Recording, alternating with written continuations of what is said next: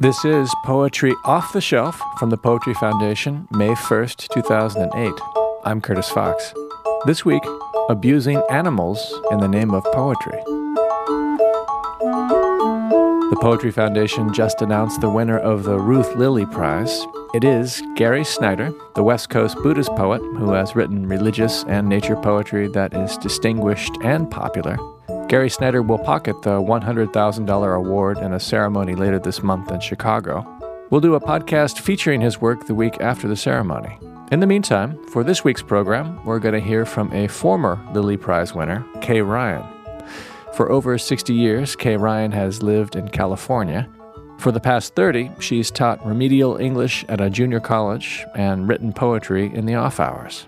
After teaching, she goes home to write poems that J.D. McClatchy calls compact, exhilarating, strange affairs.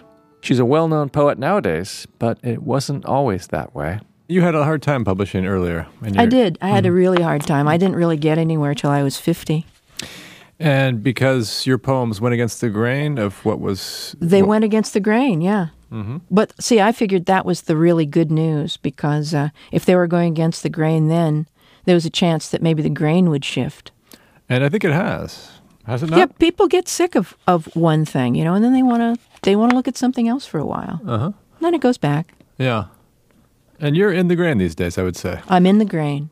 Kay Ryan writes poems full of internal rhymes, archaic diction, and sometimes erudite references, yet she manages to pull it off with brevity and wit. There are a lot of language amusements and twists and turns and uncommon words and filigrees. But I do like to get on with the story, I will say that.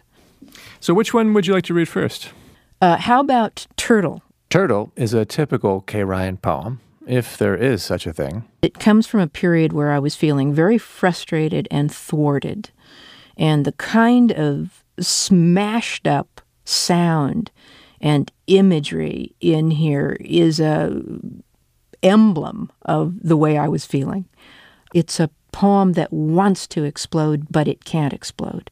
Here's Kay Ryan reading Turtle. Who would be a turtle who could help it? A barely mobile hard roll, a four-oared helmet.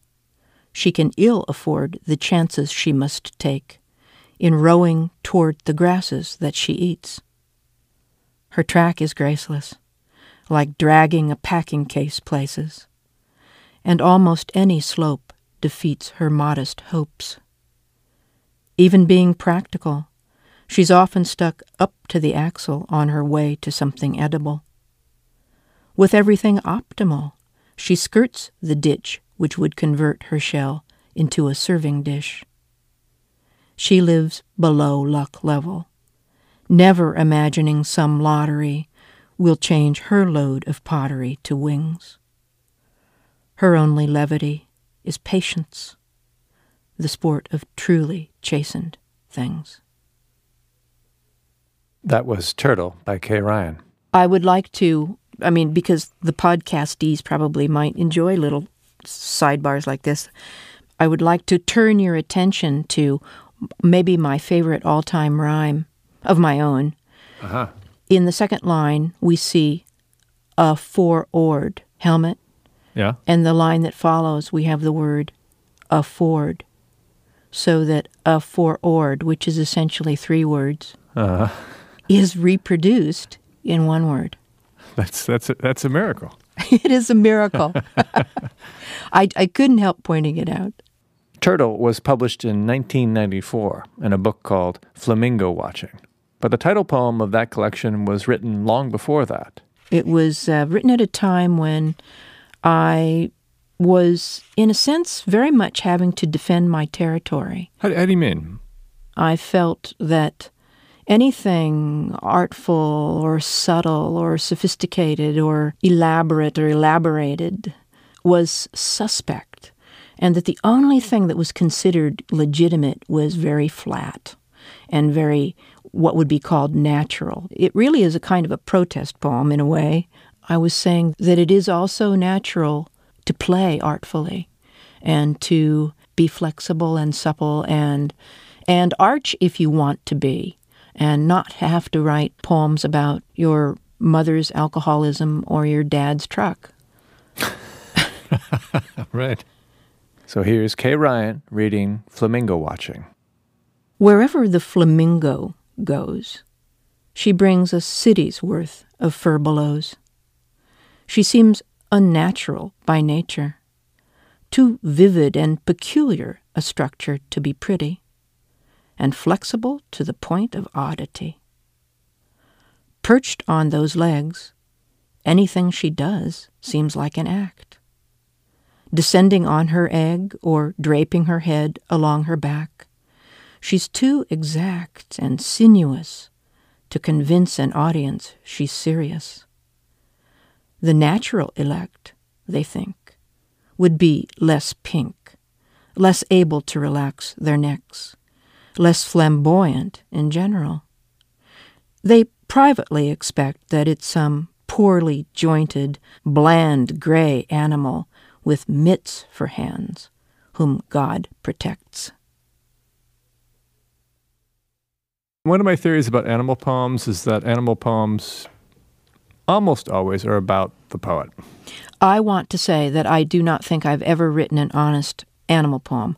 I am entirely treating the flamingo here opportunistically and metaphorically. She is entirely my creature, and she is symbolic and representing art. My definition of art. Wherever the flamingo goes, she brings a city's worth of furbelows. By the way, what's a furbelow? Thank you for asking what a furbelow is. A furbelow is a ruffle of some sort, some kind of lady flounce. Oh, okay, something like from the 19th century in a dress or something? Mm-hmm. Yeah, it's a very archaic word. Uh-huh. Have you ever owned a furbelow yourself? I'm personally highly furbelow-phobic. Okay. I wear things you could wear in a pickup truck. It's not just ruffles that scare Kay Ryan. She's also, you might say, grandeur-phobic. I am horrified by grandeur. I mean, I go look in the Grand Canyon and I want to, scrape myself with sharp rocks or something. It's just kind of much too much. This aversion to grandeur comes out in a poem called Blandure. And what is blandure exactly? Blandure is the inversion of grandeur. It's the opposite of grandeur. Oh, okay. So this is a poem begging for less. Here's Kay Ryan reading Blandure. If it please God, let less happen. Even out earth's rondure. Flatten Eiger. Blanden the Grand Canyon. Make valleys slightly higher. Widen fissures to arable land. Remand your terrible glaciers and silence their calving, having or doubling all geographical features toward the mean. Unlean against our hearts. Withdraw your grandeur from these parts. I'm guessing, I didn't go to the dictionary when I wrote this poem, but I'm guessing that blandure and blandin are not words that I would find there. Am I right?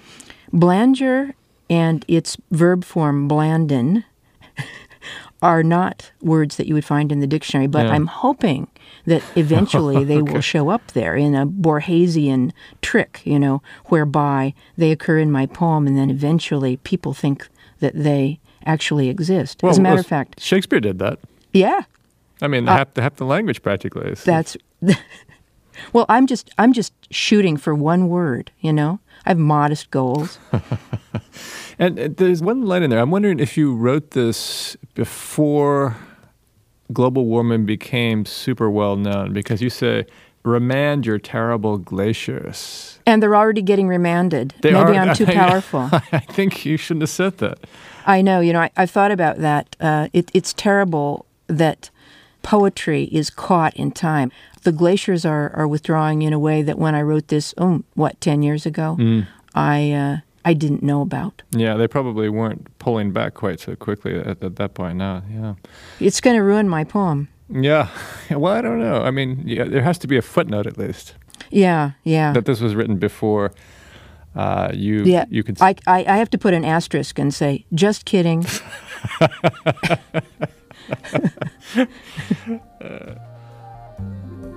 This program was written and edited by Posey Gruner. To find out more about Kay Ryan, visit our website, poetryfoundation.org. You'll find many more of her poems and a few of her articles. You'll also find an archive of thousands of poems and other poetry podcasts. Do let us know what you thought of this program and Kay Ryan's poetry. Email us at podcast@poetryfoundation.org. The music used in this program comes from the Claudia Quintet. For Poetry Off the Shelf, I'm Curtis Fox. Thanks for listening.